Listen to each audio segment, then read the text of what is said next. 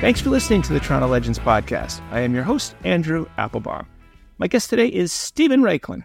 Stephen is a barbecue master, a multi-award-winning author and journalist, perhaps most well-known here in the Greater Toronto Area as a PBS television host.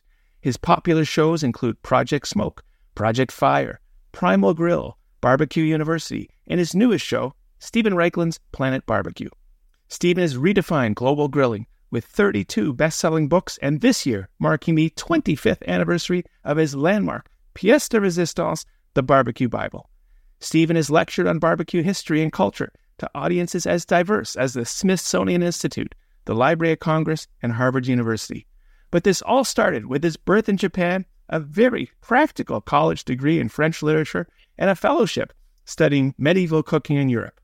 Welcome, Stephen, to Toronto Legends. Thank you for joining me. Where are you and how are you?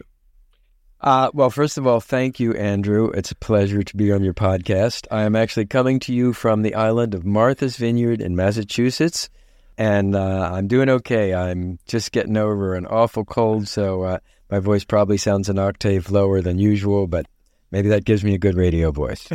That is good. Nice and deep. Now, Stephen, you are based out of both Coconut Grove, Florida, and Martha's Vineyard? That is correct, yeah. Summer months in Martha's Vineyard.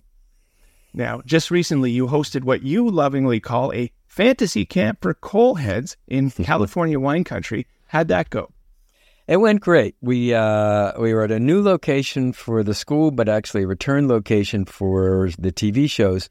A beautiful 10,000 acre ranch in Southern California. 125 horses on the property, beautiful trails. Our school was in an outdoor classroom right outside the rodeo rink, and just couldn't have been better. Fabulous. Now, have you found that your camp attendees are fans from your books or your TV shows, or is there even a distinction? A little bit of both, or all three. And in fact, we had a couple of people from Ontario join us this year. We do attract people from all over the world. We've had students from as far away as Hong Kong, Dubai, Colombia, and South America. Most of our students are North American. I'd say probably 15%, 20% of our students are returnees. So they're either gluttons for punishment or we're doing something right. I'm sure you're doing something right. Let's please go all the way back, get the Stephen Raichlen story. There are, of course, many famous Jews from the culinary world, but not nearly as many with a Japanese Jewish background. When and where were you born? And please share your upbringing. Sure. I was born in Nagoya, Japan. My dad was in the service. Unfortunately, I was there only for the first year of my life, so I did not come away with a great appreciation for Japanese food or Japanese language. However, I have been to return to Japan many times in the course of my research on barbecue, and one time actually to battle the Iron Chef in Tokyo, a battle which quite amazingly I won, and then I promptly retired. I grew up in Baltimore, Maryland, fairly normal upbringing. I did not come from a family, from a barbecue culture. To the extent that anyone did the grilling in our family, it was my mother, who was a ballet dancer and a very impetuous person. She used to light the grill with gasoline, and her specialty was what was called a Pittsburgh rare steak. It was a steak that was charred as black as coal on the outside, and the heart was still beating inside. Fantastic. Well, from those starts, you certainly developed your arts and skills. But before all that, you attended Reed College, a liberal arts school in Portland, Oregon, a BA in French literature, and you, in fact, wrote your thesis on the medieval French poet Christine de Pizan, otherwise known as Europe's first feminist. How did you decide on that topic? I majored in French literature. I was fascinated by the Middle Ages, and I tried to pick an author that for whom there existed absolutely no secondary literature. I didn't want to be plowing through academic studies of the François Villon or Rudebeuf or Rabelais or any of the other, famous older French authors. And I came across Christine de Pizan, and, there was really nothing written about her, so I felt like it was virgin territory. And being a clueless 19-year-old at the time, I'm not sure that I quite seized on her feminist message. But while I was doing my research in the stacks at Reed Library, I came across a medieval cookbook. It was called The Form of Curry. It was a medieval English cookbook written in Middle English, which I had also studied because I studied Chaucer. And it blew me away. I mean, the thought that 700 years ago, people were writing cookbooks, and writing's the operative word. Every cookbook back then had to be handwritten. I don't know. It just was that captivated me. So I proposed to study medieval cooking in Europe to the Watson Foundation. Thomas Watson founded IBM, and these were a series of fellowships created in his honor. And much to my great astonishment, I won a Watson Foundation fellowship to study medieval cooking in Europe. So that got me to Paris, where I, researched medieval cookery manuscripts at the Bibliothèque Nationale and the Bodleian Library in Oxford. And it really got me thinking about the intersection of food and history and culture. And in a sense, I've been doing that ever since. Stephen, you've been clear that you are not a chef, that you are a writer first. You went from restaurant and wine critic to barbecue and grilling and found your niche when you recognized that grilling is the world's most universal cooking method. Yeah, it is. And it was a kind of a simultaneously profound and obvious realization. People grill in virtually every country and virtually every culture on Earth, but they do it differently. And in an age where there's a Starbucks on every street corner, to find food that is truly regional, but at the time was extraordinary. So I dashed off a book proposal to my publisher saying, hey, I want to travel around the world and I want to write about barbecue in different cultures. Much to my great astonishment, the following week I had a contract back and off I went. The book was called, that came out, you never actually get a book with the title or you rarely get a book with the title that you propose. So I had proposed to call this barbacoa, which of course most people know now was the Taino Indian word that gave us our word barbecue. But back then nobody had ever heard of. We would have sold 6 copies. My publisher came back with the Barbecue Bible, which was it was the right book at the right time, and it became an international bestseller. And there I was in barbecue. Well, you have called the barbacoa the worst original working title in history, but Stephen, you eventually got to use it because I understand that's the name of your boat. It is the name of my sailboat. That is true. It's also the name of one of my companies, the company that manages all my TV shows. So, yeah. You just had to find the right spot for it. I just did. Yep.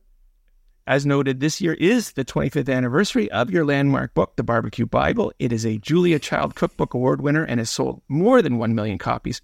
Why has this title endured so strongly with the public after all these years?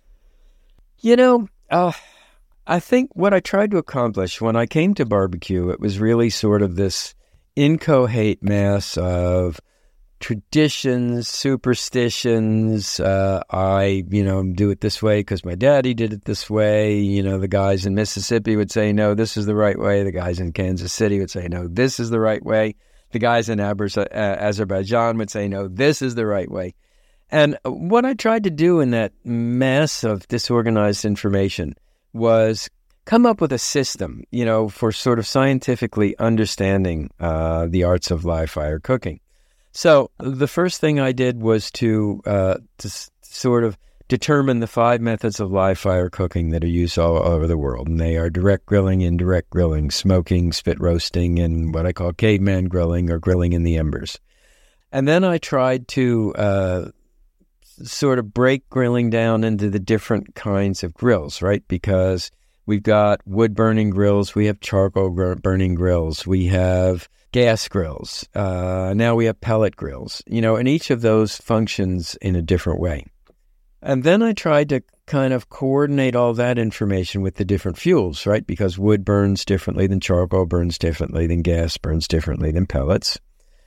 Most grill cultures in the world have some sort of seasoning, and it might be a rub, it might be a marinade, it might be a glaze or a butter that you apply during the cooking, or it might be a barbecue sauce or a salsa that goes on at the end. So I kind of organized all that material by when the flavoring goes on, right? And many of the flavorings in the world go on before the meat goes on the grill while the meat is still raw. So that would be a marinade, it would be a rub, it would be a spice paste, etc. And then there are many flavorings that go on while the food is actually grilling, and that would be basting. If you baste while you grill, you might spray a spit roasted chicken with white wine. And then finally, once the cooked food comes off, you might serve with a barbecue sauce or a chutney or a relish. So basically, in this giant mass of information, I tried to impose a logical order. And I guess for me, the best analogy would be that of language. And when you learn a new language, there are two components. One, you need to learn the vocabulary, and those are the ingredients.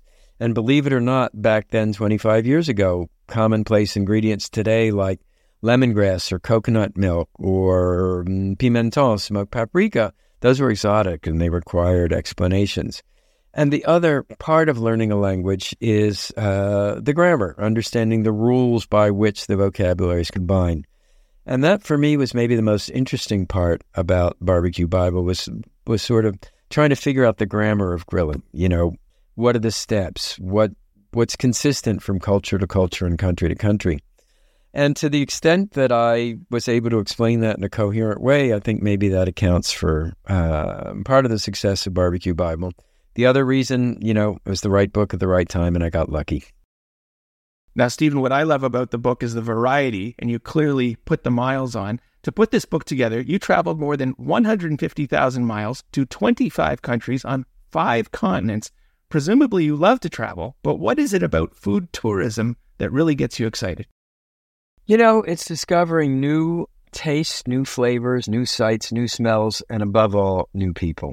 And I found with barbecue, it's a universal language. And look, I do not speak Hindi, I do not speak Balinese, but with our shared passion for grilling, I would take one of my books, I'd kind of point to the picture of me on the back, show the kind of a recipe in the food, on the page, and we were communicating. And I think for me in terms of travel, when you travel I like to travel with a purpose. I always much prefer to travel for work than for so-called pleasure. Because traveling for work for me is pleasure, but you go from being a tourist to an insider. I remember when I was in Thailand, and in Thailand, the people who are reputed to do the best grilling are the Isarn, and it's a tribe on the Laotian border. Poor, they're the guys doing the construction work and the sanitation work. But they're amazing. Isarn grilling is amazing. And I was invited to an Isarn, I won't even say restaurant, eatery with a dirt floor and a kind of screenless window overlooking a stagnant canal. But I had an amazing meal. I wondered if I was going to survive it. But the beauty of grilling is that, the hot fire sterilized the food. But I mean, those kind of experiences, if you were on a tour bus, you just would not have those kind of experiences. That's fantastic. Now, this past Memorial Day, you launched your new public television series, Stephen Raichlen's Planet Barbecue. Congrats on the new show as it approaches the end of season 1 on PBS. I understand that you assess success 2 ways, the carriage test and the airport test. Yeah, so the carriage test is how many stations in the public television network carry the show. And at this point, we're about 92%, which is pretty darn good. We also air at a number of shows, a number of stations in Canada, which was always very gratifying because in a minute I'll tell you about my Canadian connection, but I have strong Canadian connection. The airport test is when I'm walking through an airport, people kind of say, "Hey, aren't you that guy who?" And I've noticed a definite uptick in that this summer. So people must be watching the show. They absolutely are. That's great. Now, we love on this podcast to see how the sausage gets made, so to speak. So let's go behind the scenes on shooting Planet Barbecue. How many people are typically involved to put an episode together, and how much footage do you shoot that eventually becomes a single episode? Great questions. 2 great questions. So our crew is about 20, and that's divided into 5 teams, right? So we've got, on my end, the culinary team, which includes a field chef who, when I'm doing one brisket and I say, here it is now, and here's what it looks like 5 hours later, obviously we can't wait 5 hours. So we might cook 6 briskets to be able to show the various steps. That's our culinary team. We have a styling team that then does the beautiful final styling for the dishes. They're the ones that also set out or measure out all the ingredients in little cups that I dump and just dress the setup. We've got the camera crew. We've got the engineering crew. We've got the director. Got a fire wrangler, or actually 2 fire wranglers. And they're the folks that are responsible for building the grills, keeping them running in top performance. All of a sudden, when in an emergency, I need a lit chimney starter, they've got them. And the production typically takes 2 weeks. I would say for each half-hour episode, we're shooting roughly between 4 and 5 hours, and that's on at least 4 cameras. So that's a lot of footage that doesn't get used or might be recycled later. We also have a social media guy who's with us, because that's become part of the television experience now. So, it's a lot of work. And you notice in my shows, we always show footage of the crew in the background, me conferring with the crew. And I do that because I don't want people to think that it's just one guy, in all his genius up there on the set. I mean, it really is a team effort, and I want to show the team that helps make it possible. I do like that part of it. And the other thing I like is the outtakes. My wife Vicky always asks, how is Stephen not dripping all over himself? And then in the outtakes, we see the reality of you eating juicy barbecue and getting it all over yourself. Yeah. So the outtakes, we did that one year. I think the first time we did that was made with Primal Grill, and people loved it. And, I like to say I hate it, but I mean, it's fun. It's good to poke fun at yourself. And people do like that. You mentioned the new show is Planet Barbecue, and there's a kind of an interesting story behind the name. So when Barbecue Bible was on press, literally on press at the printers, one of my editors said to me, you ought to call this book Planet Barbecue, right? Not the Barbecue Bible, because it's about global grilling. Planet Barbecue is perfect. Dang, too late to change the title. But the name stuck. And so about 10 years later, I came back, revisited the topic of global grilling, and did write a book called Planet Barbecue. And I've always wanted to make a show called Planet Barbecue. And so this was my chance to do it. Excellent. Well, I was glad you're able to use it. And you mentioned, Stephen, gave the example of 6 briskets, but only one kind of gets featured. So I want to know what happens to all that food you're preparing on the show, because there must be tons left over. There's a lot of food left over, but the thing is, the whole crew is on the set by 6 a.m., even if we don't start shooting till 8. Television crews are famously ravenous. They're always hungry, and I guarantee you everything gets eaten, and if it doesn't, there's security guards, there are people on site, we make sure that food goes to good use. And of course, my follow-up would be, with all that food testing and eating, how do you not pack on the pounds? I'm lucky that I have a good metabolism. I'm also much more a taster than an eater. A couple bites of something is fine. At a restaurant, my perfect meal is, 3 or 4 appetizers on a main course. I do, I try to remain active. I walk every morning, weight routine, nothing crazy, but, I just try and keep moving. Of course, I would be remiss if I didn't take advantage of your expertise for some barbecue talk, so let's briefly run through a few items. Grilling versus barbecuing, they are not the same. They are not. Grilling is a direct high-heat method used for small, quick-cooking foods like steak, chicken breast. The idea is you put the food directly over the fire, high heat, short cooking time, what do you cook a burger, 3 to 4 minutes per side. True barbecue is a low-heat, indirect method used for large, tough cuts of meat, and always in the presence of wood smoke. So you would barbecue a beef brisket, you would barbecue spare ribs, you would barbecue a pork shoulder. Those are done, grilling is typically done around 500 degrees Fahrenheit. Barbecuing would be done around 250 degrees Fahrenheit. Grilling, cooking time is measured minutes. Barbecue, it's measured in quarter days. It's, long and slow. The difference between barbecuing and smoking. Well, barbecuing and smoking are very similar. All barbecue foods are smoked. And I say that's really important because, let's say every once in a while there's an irreputable place that might cook the food in the oven and then put liquid smoke on it. Or like if you buy bacon, I mean, most bacon actually never sees the inside of a smokehouse. Also, all barbecued food is smoked, but not all smoked food is barbecued, right? Think about smoked salmon. That's not barbecue. Think about smoked cheese. That's not barbecue. Actually, bacon isn't really barbecue. So, it's an interesting distinction. And I go into that in great depth in my book, Project Smoke, which came out shortly before COVID. Now, you famously love live fire cooking. You've alluded to the 5 methods of live fire cooking, but why is caveman grilling your absolute favorite method, and what is it? So caveman grilling, what you do is you build a charcoal or wood fire. Let's say you're working on a charcoal grill. You get rid of the grill grate and you lay your food directly on the embers. And that might be a steak, it might be an ear of corn, it might be the vegetables for salsa. And you char the food right on the embers. And I love it, first of all, because it's dramatic and outrageous. Second of all, because it produces a flavor that's very different than conventional grilling. You get micro surface charring, you get a little bit of some grit, but in a good way. It's a very dramatic, dynamic, energetic way of cooking. And I love it for all of those reasons. When somebody sees you take a $100 steak and lay it on the embers like I did the first time, is this going to work? But it, in fact, does work. A couple tips. First of all, I prefer to work over lumped charcoal rather than briquettes because it's pure wood. Second of all, before you lay the food on the embers, I like to fan it with a folded newspaper, blow off any loose ash. The food goes on the embers.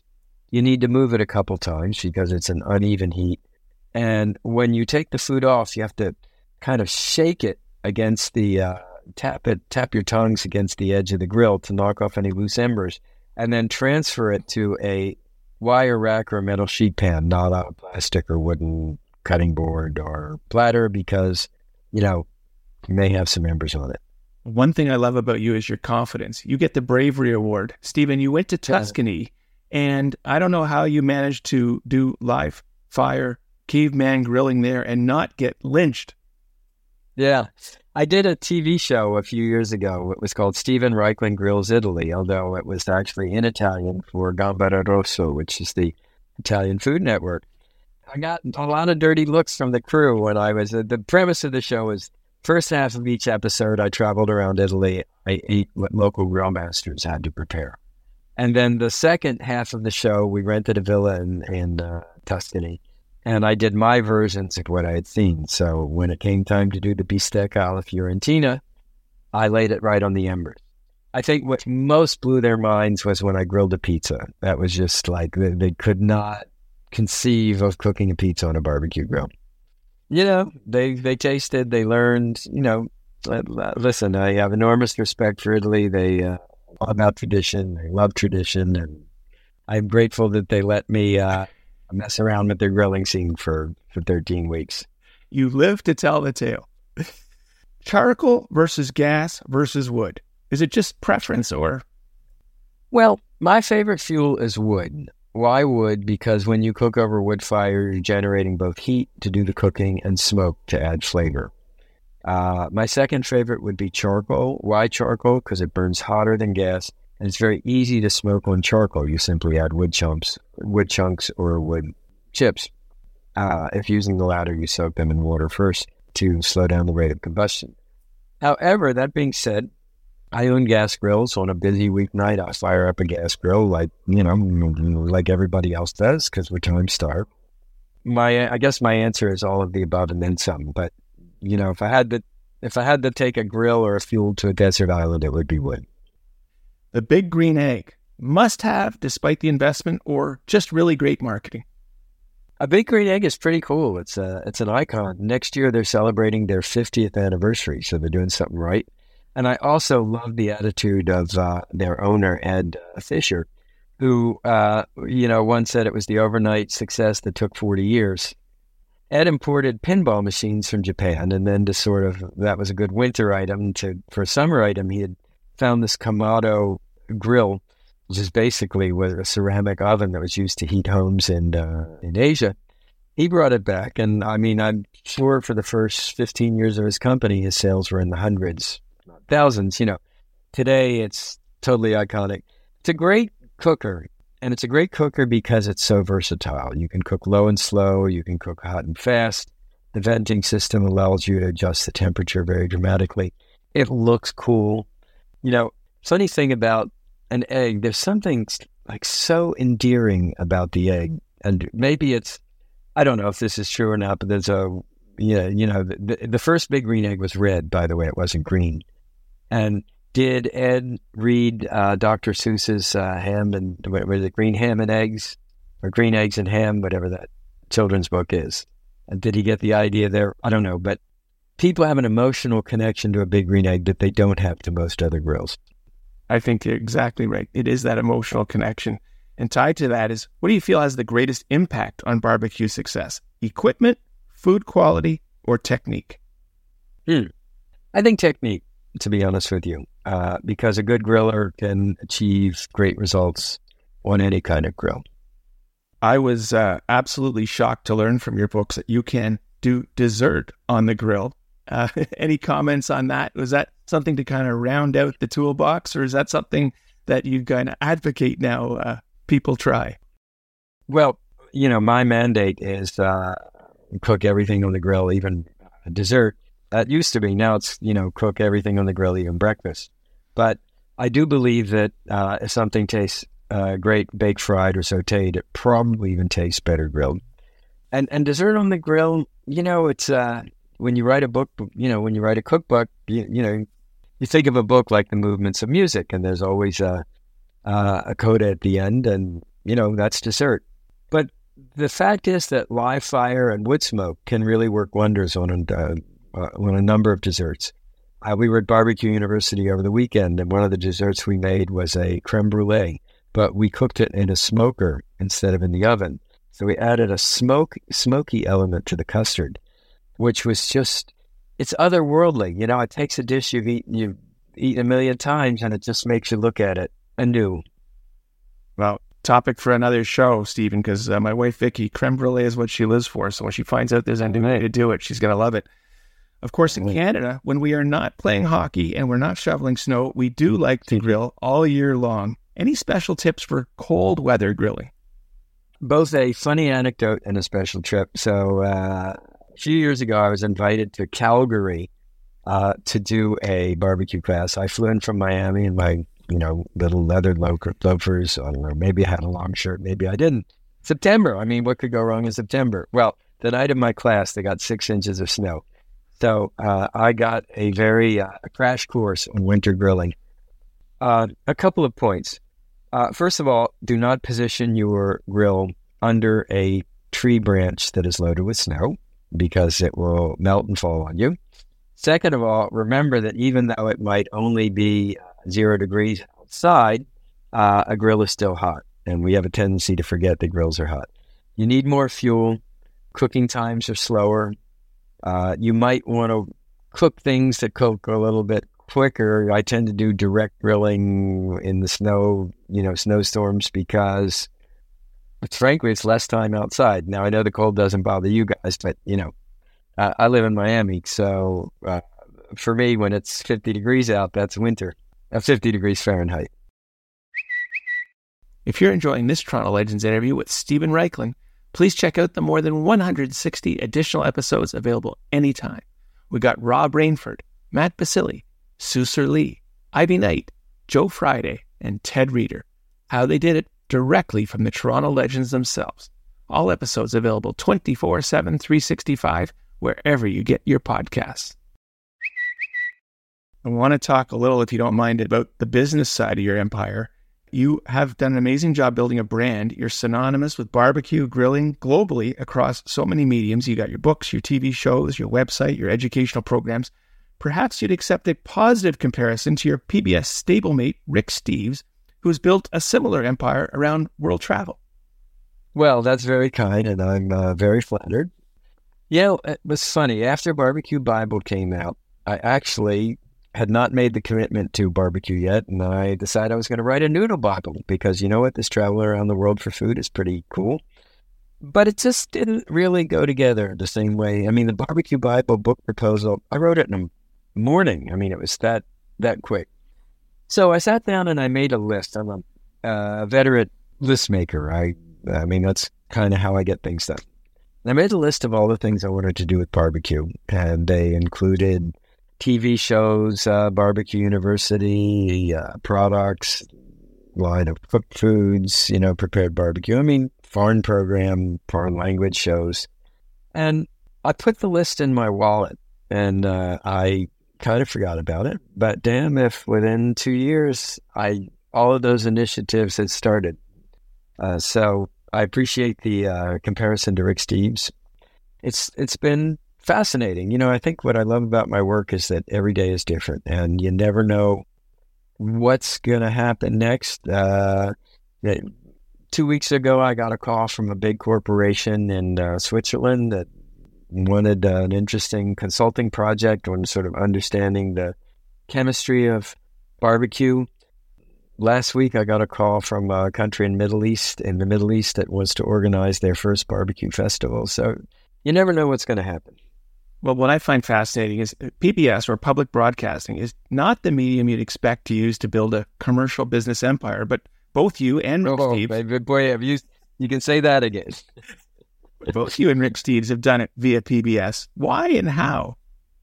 Well, I guess for me, my approach to barbecue is one of education. I'm a writer. I think like a writer, and I'm an educator. And my mandate and mission whenever I do a TV show is to help enrich people's lives by helping them to grill better and eat better and understand where what we're grilling fits in world culture. And I'm not interested in doing a show where I scream at people or kick people off the show or, ride around on a motorcycle and use profanity. I mean, I respect food and I respect people too much. So PBS, that seemed like the place where I belonged, and it's been very good to me, and I can only be good to it. A friend of this podcast and another barbecue heavyweight chef, Rob Rainford, is currently shooting a new show for the Food Network. Stephen, did you ever think of taking your brand over to the Food Network? Yeah, we've had conversations over at various points, but PBS. I've been on PBS for 20 years now, and it's kind of home for me. As you mentioned, you did compete and win an Iron Chef competition. It was not part of the Iron Chef America competition we're more familiar with here in North America, but it was a crazy story working over live fire. Do you mind sharing your Iron Chef experience in Japan? Sure. So I got a call many years ago from a producer of a Japanese TV station, and they wanted to send a TV host over to my home in Martha's Vineyard to issue a barbecue challenge. And that challenge was he was going to bring 5 traditional bizarre ingredients from Japan, and they wanted to see if I could grill it. So, sure, why not? And among the ingredients, let's see, there was burdock root, there was red bean paste, there was fermented soybeans, there was like some kind of shark, something made with fermented fish. It smelled really awful. But at any rate, this guy came, and I, came up with some ideas, and they liked it so much. By the way, the guy was he was a singing TV host, so he came with his guitar, and he sang a lot of our interaction. At any rate, but they liked the segment so much, they said, how would you like to come to Japan and battle the Iron Chef in Tokyo? Why not? Return to my homeland, as it were. The show, actually, the battle appeared on this crazy show called Bari Bari World Vision, and it was sort of a crazy variety show. And I battled a chef named Rokusboro Michiba. Now, he was the meanest, scariest Iron Chef I had ever seen. He looked like he ate Little Americans for breakfast. And the setup was a little bit different. We didn't use the same ingredients. We could each had a table to pick ingredients from. So, of course, he immediately absconded with the abalone and the lobster, and had $1,000 hand-painted platters, etc. I figured I couldn't compete in that arena, so I did ribs and barbecued chicken, and I think I did a dessert. I think I did a grilled pineapple for dessert. At any rate, so he's doing incredibly fancy stuff. And I actually got the Japanese to eat the ribs with their fingers. Now, the Japanese never eat anything with their fingers. They're so fastidious. But when the votes were cast and the ballots were tallied, I actually won. It was amazing. And Michiba just, he knows only one word in English, and that word was rematch. And I said, thanks, but I'm hanging up my trophy, and that was my Iron Chef story. That's good. Drop the mic and get out of there. You bet. I understand that Julia Child gave you the best business advice ever, which was, Stephen, save your receipts. Well, that was one piece of advice. Yeah, Julia was a neighbor and a friend of mine when I lived in Cambridge, Massachusetts. And she and I used to shop at the same supermarket, Savinors. And I guess Julia was audited by the IRS once, which is why she gave me that advice about saving my receipts. But the most important advice she gave me was find a subject that is of broad interest. In other words, that a lot of people will be interested in. And then find a way of approaching it that you and only you can do and nobody else can do. And it took me a while. I wrote 5 books before Julia that didn't sell very well. And then I wrote a few books after Julia that sold okay. But with barbecue, it finally hit because everybody's interested and passionate in barbecue. But the approach I took, which was to travel around the world and study global grilling, I can't imagine there was anybody else nutty enough to have logged in. I've been to something like 75 countries now, in 6 continents studying barbecue. So that was my approach. That coupled with the educational approach, with the sort of grammar language model, I think that was what was unique, what made my approach unique. And, Julia's formula worked. Julia, wherever you are, thank you. That's great. By the way, when the Barbecue Bible won the ACP Julia Child Award, Julia gave it to me in person, and she gave me a kiss on stage, and it was a deeply, deeply moving moment. I dedicated the book to my grandfather, who had passed away recently, and she asked me about him, and it was a beautiful moment. It must have been very gratifying.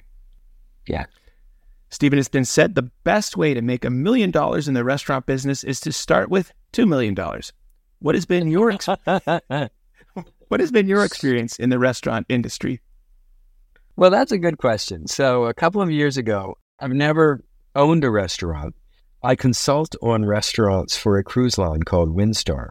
In fact, I'm headed to Halifax in a couple of weeks to pick up Windstar, and we're going to go over the menus and recipes for the 2004 menu.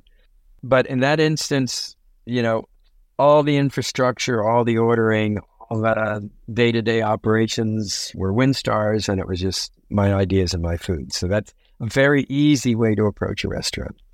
But a few years ago, I started a company called Planet Barbecue, and we make frozen, ready-to-heat and eat barbecue, everything from ribs and brisket to interesting sausages, wings, pastrami bacon, et cetera, and that has been a real education. It's, we're growing, we're still a startup, but the moment I brought my stepson, Jake Klein, into the company, and my partner, Craig Reed, who used to be the food and beverage manager at the Broadmoor, where I did my barbecue university, things really started to take off. All I can say about that is a lot harder than you could ever imagine. There are a lot more details than you could ever dream of, but we'll get there. We're on our way. Excellent. Building the brand. Now, Stephen, you are literally known around the world. Is being a recognized celebrity a weird or a positive experience? Oh, it's fun. Somebody once called me a minor celebrity, and I think that's probably a pretty good term. And that means that I get the sort of little joy of every once in a while people recognizing me and thanking me. But it's not like I can't go out in public. I'm not constantly besieged in public. No, it's gratifying. I work very hard and have worked very hard over the last 25 years to do what I do. And the recognition, when you get recognition, it pays off. It feels terrific. Where is the strangest or most unlikely place that you have been recognized? Oh, boy. I don't know if this is strange or unlikely, but it was certainly one of the most amazing experiences of my life. So I was in St. Mark's Square in Venice, taping the Venetian segment of this Stephen Raichlen Grills Italy show. And that particular, a lot of TV shows, travel shows, you set the place. So I wasn't cooking in St. Mark's Barabbas. I was just walking through. And Italian fans came up to me in Italian, said how much they love my work. And American fans came up to me in English and said how much they like my work. And I think there may have even been a French Quebecois who came up and complimented. And that all happened in one day. And that was a pretty extraordinary experience. That's fantastic to get recognized in multiple languages. I got one more for you. What's the strangest or most unique piece of fan mail you've received? Do people actually send you food? People have never sent me food. Well, actually, people have sent me food, but it's generally a thanks. A few months ago, I made a guest appearance on a food journalism class, and the professor sent me some highly delicious granola. But it was not smoked, I'm pleased to report.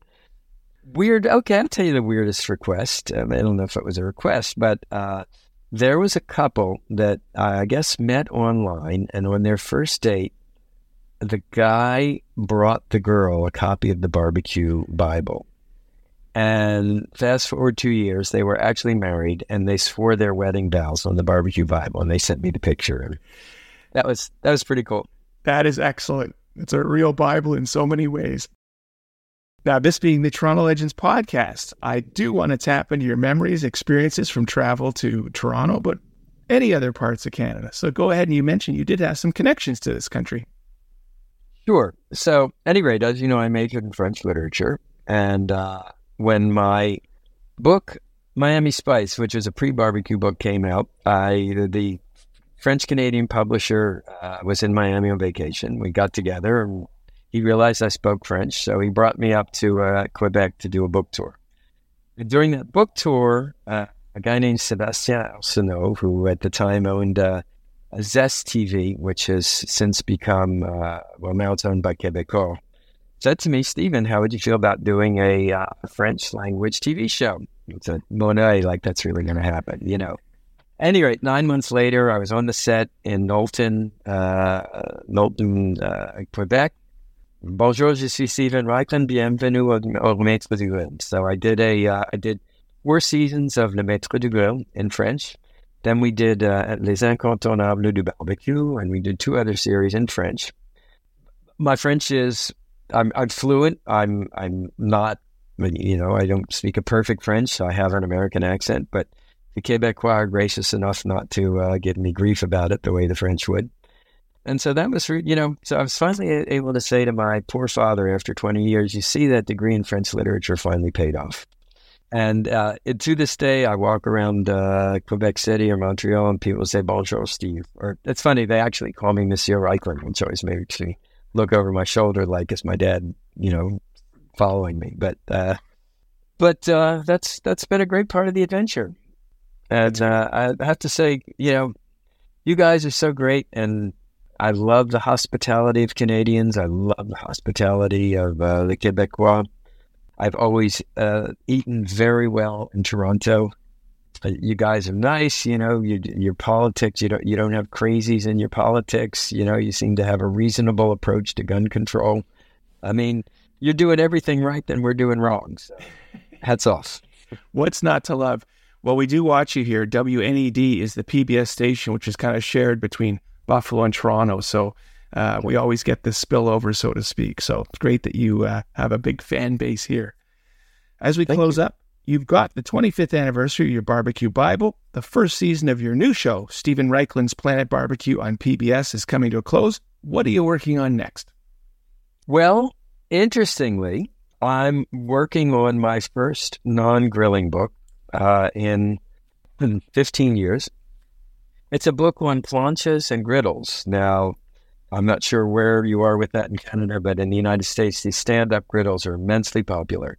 And I come at it from a barbecue perspective because I have a plancha actually that I manufacture, and I took to putting it on my charcoal grill, throwing wood chips and chunks on the coals or fire so I get smoke, but then cooking foods like delicate fish or pancakes or, things that, eggs, things you can't really cook on a grill.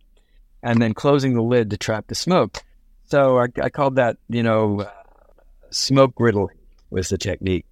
And then that led me to the griddle at large, and, this new tool and this tremendous interest in it. And I got to tell you, I'm really having fun with it. It's opened up a whole new field, and, I feel like you have to keep learning as you go through life. So this is a new venture, and that book will be out in 2025.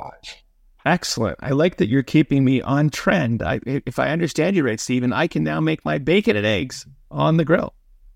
You can.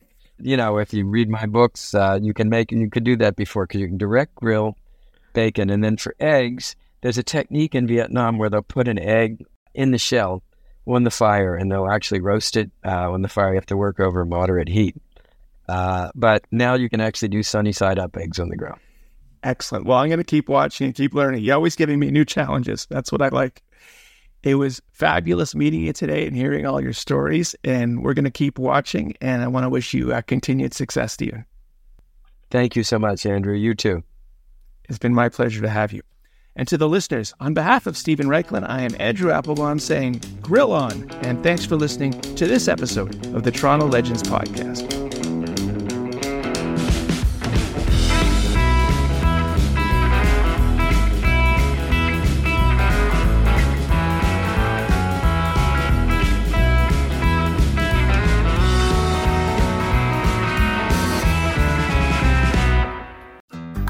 Looking to make the most out of this life and optimize your personal wellness? Then check out the Natural Man Podcast. Join me, host Mike C., as we explore all areas of human wellness, physical, mental, and emotional. Learn strategies to optimize your own well-being and be in the driver's seat of your own health. Remember, your doctor works for you. Learn biohacks, neurohacks, ways to improve sleep, and ways to optimize your body and your mind. Check us out on Apple, Spotify, the Fountain app, and at naturalmanpodcast.com. Hi, this is Candace Sampson, the voice behind What She Said.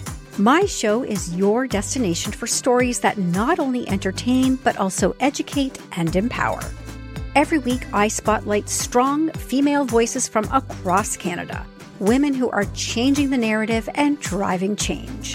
Don't miss out on these inspiring episodes. Subscribe on Apple, Spotify, and Amazon Music, or head over to whatshesaidtalk.com. What She Said can also be heard on blasttheradio.com, Mondays at 5 p.m. and Wednesdays at 7 p.m.